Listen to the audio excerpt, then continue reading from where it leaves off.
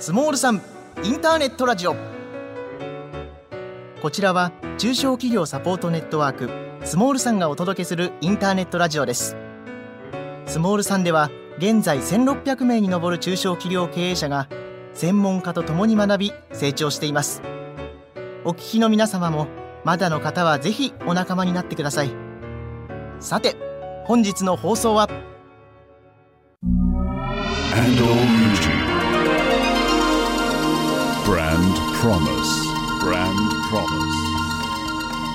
株式会社 DDR のブランディングプロデューサー安藤隆二です。さてこの番組は中小企業サポートネットワークスモールさんでブランディングプロデューサーを務める安藤隆二が実践で培った中小企業でもできるブランディング技術を発信していきます。さあ11月に入っていよいよ冬の始まりですね。寒さに負けずにハートは熱く頑張っていきましょうということで、安藤隆二がお送りする今回のブランドプロミス。番組前半では僕がこの1ヶ月で漢字を行ったブランディングのトピックスを紹介していきます。そして番組後半では地域を元気にするゲストをお迎えして会社のブランドの約束、会社の歴史やこだわりなどを語っていただきます。68回目のゲストは愛知県一宮市で2006年の設立以来 CT や画像診断装置、生体情報モニターなどの医療機器の卸売やリースを行うほか、個人向けに補聴器などの医療機器を販売するなど地域に密着した活動を行う株式会社グリュックの柴垣健一さんをお迎えしてその熱い思いに迫ります。ぜひブランディング技術のヒントにしてください。安藤隆二のブランドプロミス。あなたならどの資格を目指す？大きくなったら忘れてしまうと思うんです。でも先生に愛されていたんだっていう思いはずっと残っていくんだと思うんです。この手一つで人を幸せにできるっていう仕事、なかなか他にはないと思うんですよ。お客様がどんどん笑顔になっていくので、それをまた見たいと思うから続けてます。誰かを幸せにしたいから、ブラッシュアップ学び。安藤隆二のブランドプロミス。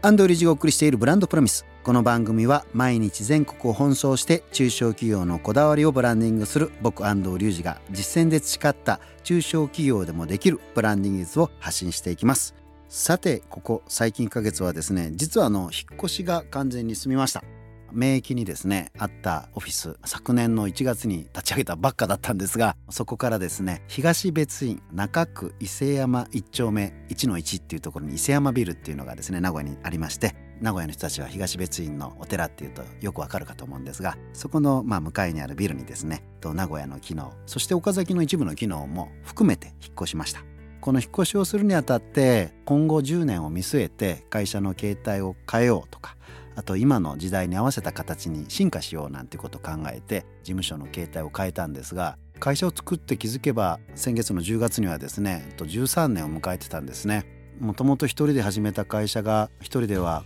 手が回らなくなって2人3人やりたいことが増えて、こういった人材って増えていくんですが、なかなか人の増やし方とか人の増え方って本当企業様々難しいですよね。目的を持って目的を達成するためにね人材が増えていくっていうのはすごく大事なことだと思うんですが、人を増やしていくことに対して僕のところもなかなか答えがうまくそれに出ないような時期があってですね、人ばっか増えて売り上げだったりだとか自分たちがやりたいことが本当にできてるのかななんていうのに悩んだ時期なんかもありました。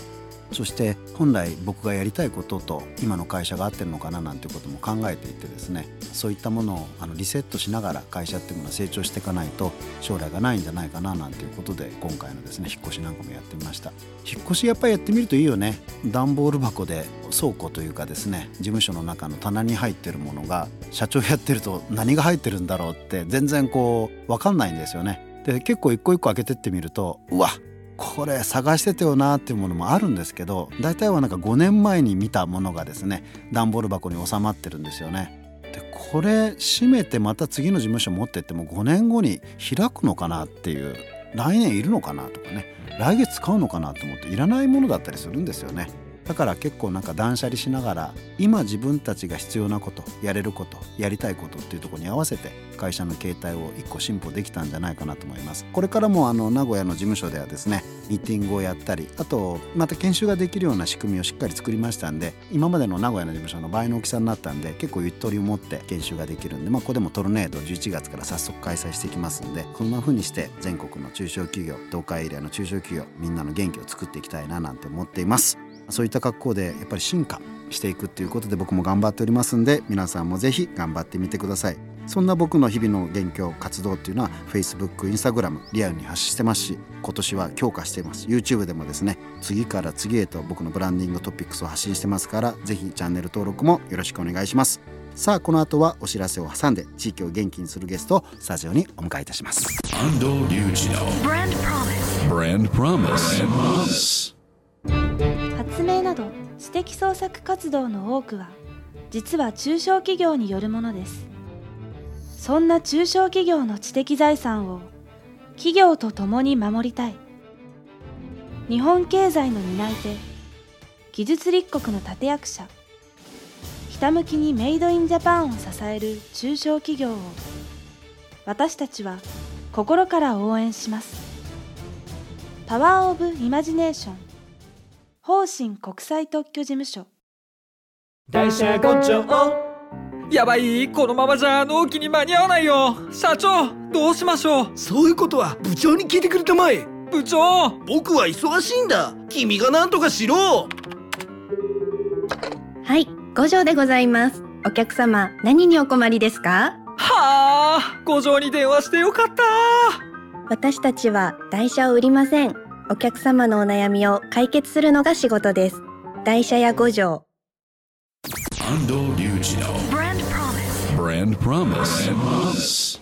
安藤隆二がお送りしているブランドプロミス。さてここからは地域を元気にするゲストをお迎えして、会社のブランドの約束、会社の歴史やこだわりなどについて伺っていきます。さあ68回目のゲストは愛知県一宮市で2006年の設立以来 CT や画像診断装置、生体情報モニターなどの医療機器の卸売やリースを行うほか、個人向けには補聴器などの医療機器の販売をするなど、地域に密着した活動を行う株式会社グリュックの柴垣健一さんをお迎えしています。よろしくお願いいたします。安藤さん、よろしくお願いいたします。はい、柴垣さんとの出会いは去年からですか？6月ですね。もともと僕は講演にお伺いしたんでしたよね。そうですね、一宮の商工会議所の青年部で、トルネードブランディングの安藤さんの勉強会を通じて今に至ってるんですね。はい、柴垣さんといえば今でいくと前会長 YEG の一宮そうですね、 YEG のね、3月まで青年部の会長をしておりました。そういったことで地域貢献なんかもすごくされてる柴垣さんなんですが、さっき見たらね2006年の12月に会社を作ったっていうことで、はい、僕2006年の10月に会社起業されてるんで、ちょっと先輩ですね。いやちょっとだけ僕の方が上だなと思ってちょっと嬉しかったんですがもともとは会社を設立される前っていうのは柴垣さん何やってたんですか？医療機器のメーカーに勤めておりました。福田電子っていう心電計とか、病棟のモニターを扱ってるメーカーで、今だと野球のですね、ロッテとかのスポンサーにもなってるような会社なんですけども、そこに卒後就職して、でその後いろいろ転職を、同じ業界なんですけども、転職を繰り返してっていうような、そんな感じですね。もともとそうすると一宮で生まれたんですか？そうです、一宮出身で、一宮で育ちました。学校は名古屋なんですか？もともとはですね、工業高校で全然医療とは関係ない感じだったんですけども、近くで金型工場をやってる社長さんが近くにいて、でそこでバイトをさせていただいてたんですけども、卒業したら、そこの工場を継ぐような、そんな感じだったんですけど、なんか高校3年間やってて、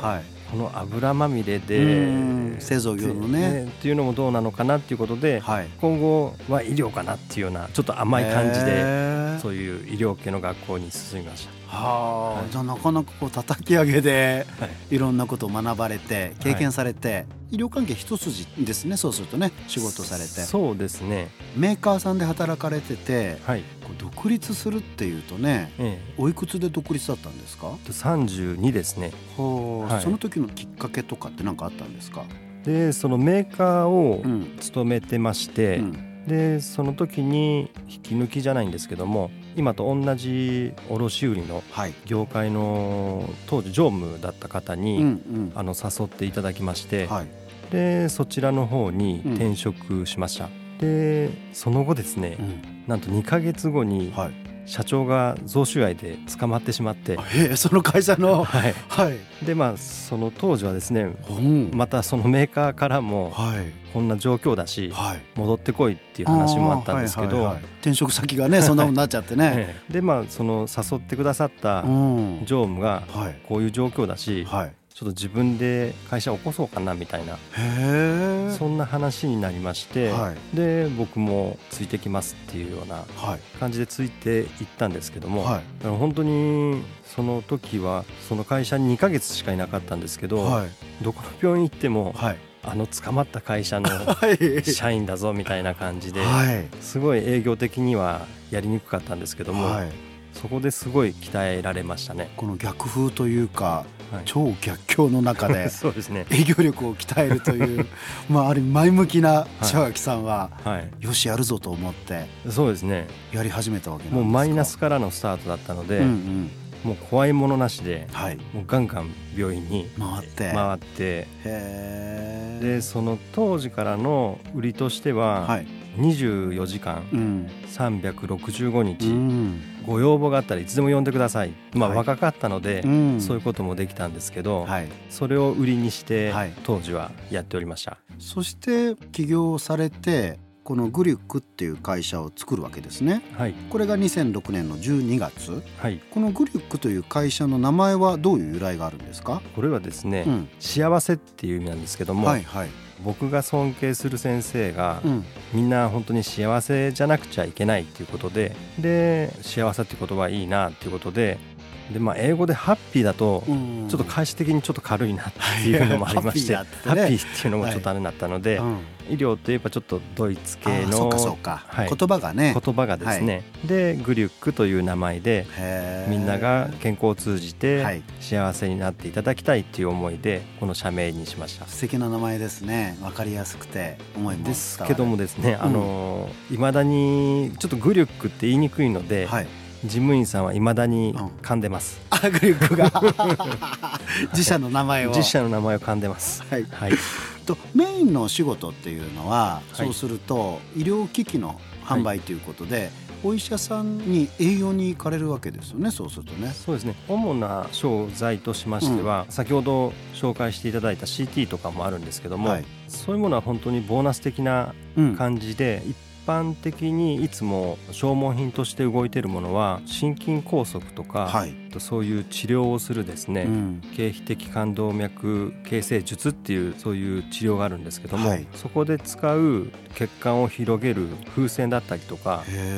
あと血管をステントっていう金属の筒があるんですけども、そういうものを主に扱ってます。なかなかこう医療の世界の営業ってよくこう見えにくいものがあるんですよね。僕もね病院に通ってますから、がんセンター通ってるんですけど、ああいうところに飛び込み営業していくわけですか？もともとその2006年に会社を始めた時に、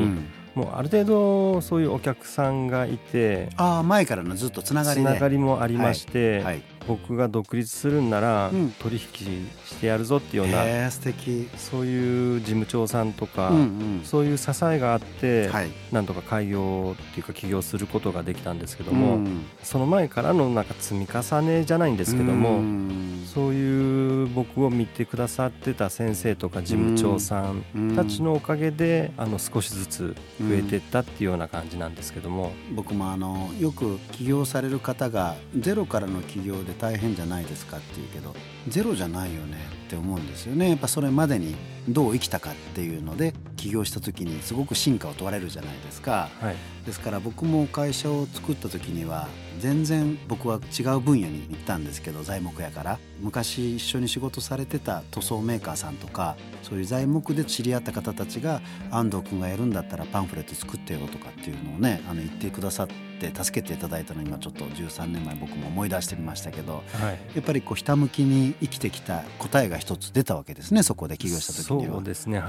今はスタッフさんは何名ぐらいの体制？今スタッフは6人ですね、エリア的にはどの地域で？愛知県の西尾張地区から、あと岐阜県ですね、名古屋も一部あるんですけども、尾張地区を中心に営業活動をしております。そういったメインのグリュックさんの創業時からあるお医者さんに対してのそういう消耗品だったり、そういった機材のビジネスっていうところ、これ販売があったりリースがあったりっていうところと、本社の方では1階に補聴器の会社なんかもやってますよね。そうですね、あれはどういったタイミングで始められたんですか？最初起業した時に、資本金が5万円という。そうかちょうど僕もそうです。僕は38万円でしたけど負けましたで、5万円、そんな資本金で、周りのメーカーさんからも、お前ふざけてるだろうってよく言われたんですけど、その後資本金300万に増やして、徐々に増やしてたんですけど、メーカーとの取引もなかなかできないということで、で同業他社の社長さんが取引してやるっていうことで、引きたいメーカーのものをその同業他社の会社からものを引かさせていただいて、でそういうご縁があって、そこがその補聴器の会社を買収をしたんですね。そうなんですか。で柴垣君の会社でも扱ってみないかっていうことで、でご紹介いただきまして、その流れで今に至るんですけど、一番最初2006年は本当に机一つパソコン1台みたいな形のアパートで営業しまして、で3年後にちっちゃい店舗に移動したタイミングで、その補聴器も扱うようになりまして、でそこからの始まりですね。じゃあもう結構長いですか？補聴器始めてもう9年近くにはなりますね。こちらのビジネスは地元なんですよね、お客様っていうのは。そうですね、地元のお客様が多いですね。じゃあ地元で高齢者の方たちでやっぱりちょっと耳の具合が悪くなった方たちが補聴器が欲しいよっていうことで見えるような、来店もありますけども、お近くの耳鼻科の開業医様とか、あと内科の先生とかからの紹介っていうのもかなりありますね。そうか。じゃあそこでシナジーというかつながってるわけなんですね、ビジネスは。そうですね。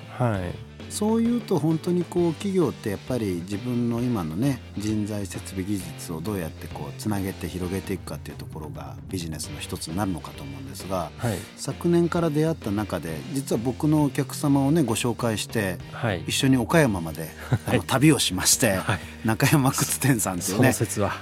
中山靴店さんとちょっと今コラボレーションが始まりまして、そうですね、動き始めたんですよね。これは具体的に何が始まったんですか？これは本当に安藤さんのおかげで始まったビジネスなんですけども、もともと僕の仲のいい先生で、足を専門に見てる足外来をやってる岐阜ハートセンターっていう、今そこの先生がいらっしゃるんですけども、でその先生とコラボして、足でお悩みの患者様だったりとか、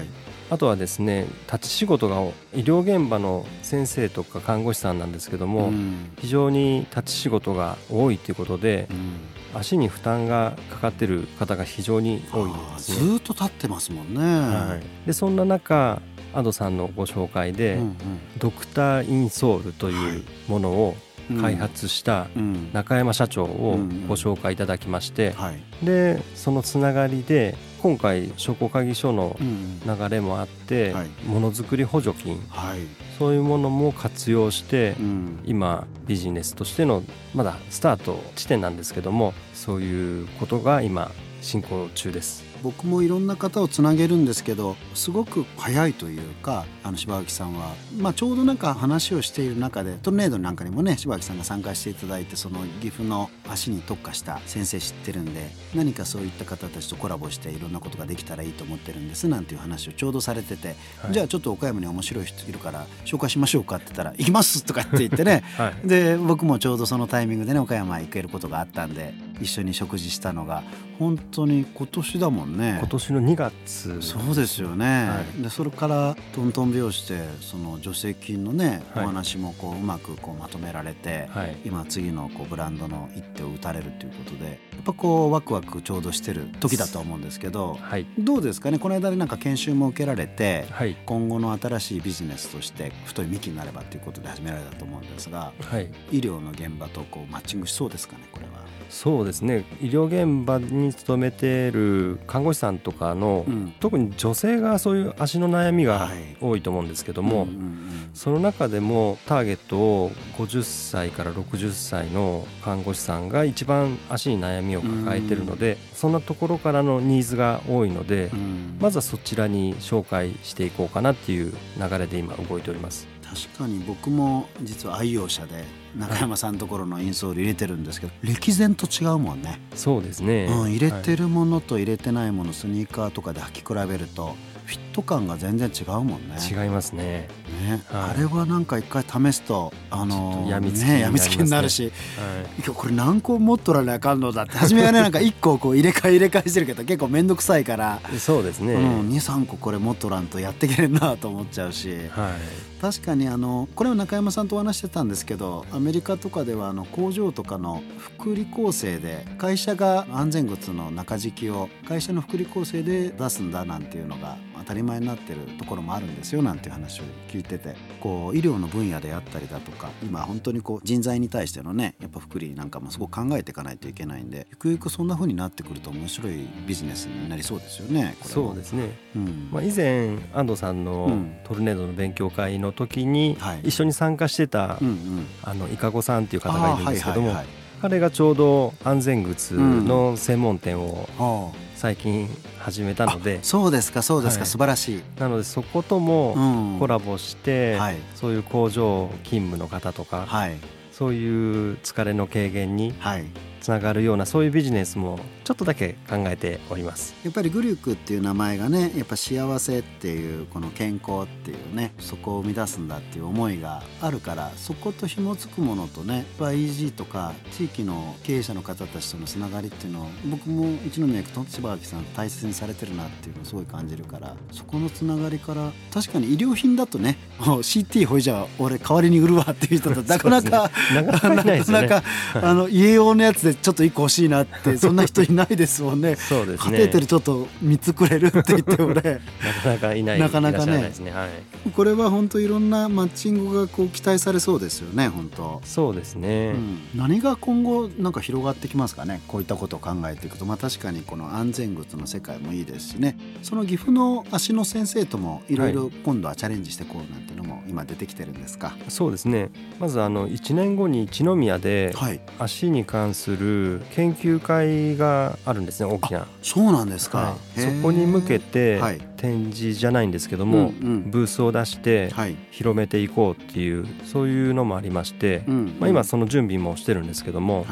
でそこで一気に医療関係者の方にちょっと PR をして、でその後に先ほどの福利厚生じゃないんですけども、老人保健施設に働いてる職員の方も結構そういうことで悩まれてるみたいで、である施設長から福利厚生でそういうインソールとか作ってあげれないかなという、そういうやっぱり話もあるので、そちらの方も面白い展開になるんじゃないのかなっていうような感じですね。確かに歩きづらいとか、もう本当に外反母趾とかね、もうなっちゃうと本当大変ですし、なかなか元気に歩き続けたいけどそこがっていうことで悩まれてる方とか、仕事はね特にもう本当に毎日のことですからね。そうですね、気になってしょうがないもんね。そのインソールを変えることによって膝の痛みだったり、あと腰の痛みだったりとかも軽減するそうなので、ぜひ本当に使っていただきたいなっていう思いでいっぱいですね。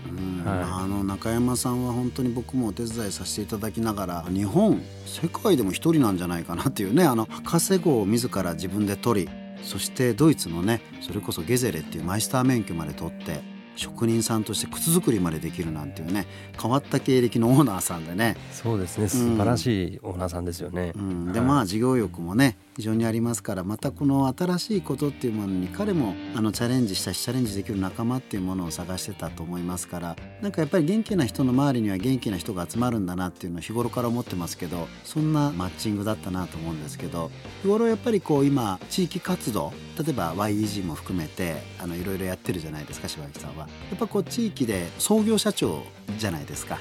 何かそういった地域の活動っていうものを大切にしてることって何かあったりするんですか？一宮商工会議所の青年部っていうことで活動してまして、一番はやっぱりビジネスでみんながつながって、みんながうまくいくような形じゃないと、そういう活動も続けられないと思うので、まずは利益を出すことがそういう活動にもつながっていくことだと思うんですけど、でそういう余裕が出てくると、そういう地域のそういう子どもたちだったりとか、そういうところにも目がいって、で今後の子どもたちに対して、この前も秋のお祭りで毎年やってるんですけども、僕らのメンバーを集めた職業体験フェスタっていうものをやったんですけども、僕らのメンバーの会社を子どもたちに仕事を教えるというような、素晴らしい、そういう活動もしててですね、今一宮とかでも子どもたちも都心部の方に多分行ってしまうと思うんですけども、ああいう会社があったかなみたいな、そんなぐらいでいいんで、一宮の企業をもっと知っていただきたいという思いで今も活動を続けております。地域の元気って本当単純で、やっぱお父さんが元気だったら子どもたちもねやっぱ元気なのかななんて思うから、やっぱそれぞれ皆さんが元気になっていかないと地域全体の元気ってできないですよね。そうですね。最後にですが、柴垣さんが今いろんなことにチャレンジをしてるんですが、今後なんかやってみたいとかね、今後こんなことチャレンジしてみたい夢みたいなものってあったりするんですか？夢ですね、今医療業界っていうのも非常に厳しい業界で、2025年にお年寄りがピークを迎えるということで、2025年問題っていうのがあるんですけど、そこまで国の予算で社会保障費がどんどん増えてるっていうのがあるんですけど、それは本当に急性期の病院で行われる治療とかが非常にお金がかかるということで、在宅医療っ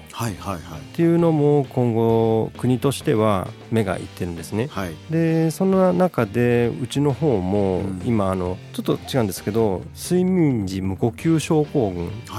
ていうものがあるんですけど、それの治療する CPAP っていう機械があって、でそれを今力を入れてやっているんですね。で患者さんも日本だけでも300万人ぐらいいるっていうことで、でまだ治療されてるのは本当に10万人とかそんなぐらいなんですね。でそういう在宅で治療できるような、そういう材料とかもどんどんやっていって、お近くの地域のですね、皆様のをですね考えた形での企業づくりっていうのを目指しています。やっぱり今日お話ししてて、社名に込められた幸せというね、それはやっぱ健康から生まれるんだっていうところがブレずにあるというところが、今13期会社が務まって、今後まだ10年20年とつながっていくんではないかななんて思いました。本当に今日は楽しい話ありがとうございました。こちらこそありがとうございました。ということで、安藤隆二のブランドプロミス68回目のゲストは株式会社グリュックの柴垣健一さんでした。ありがとうございました。ありがとうございました。安藤隆二のBrand Promise。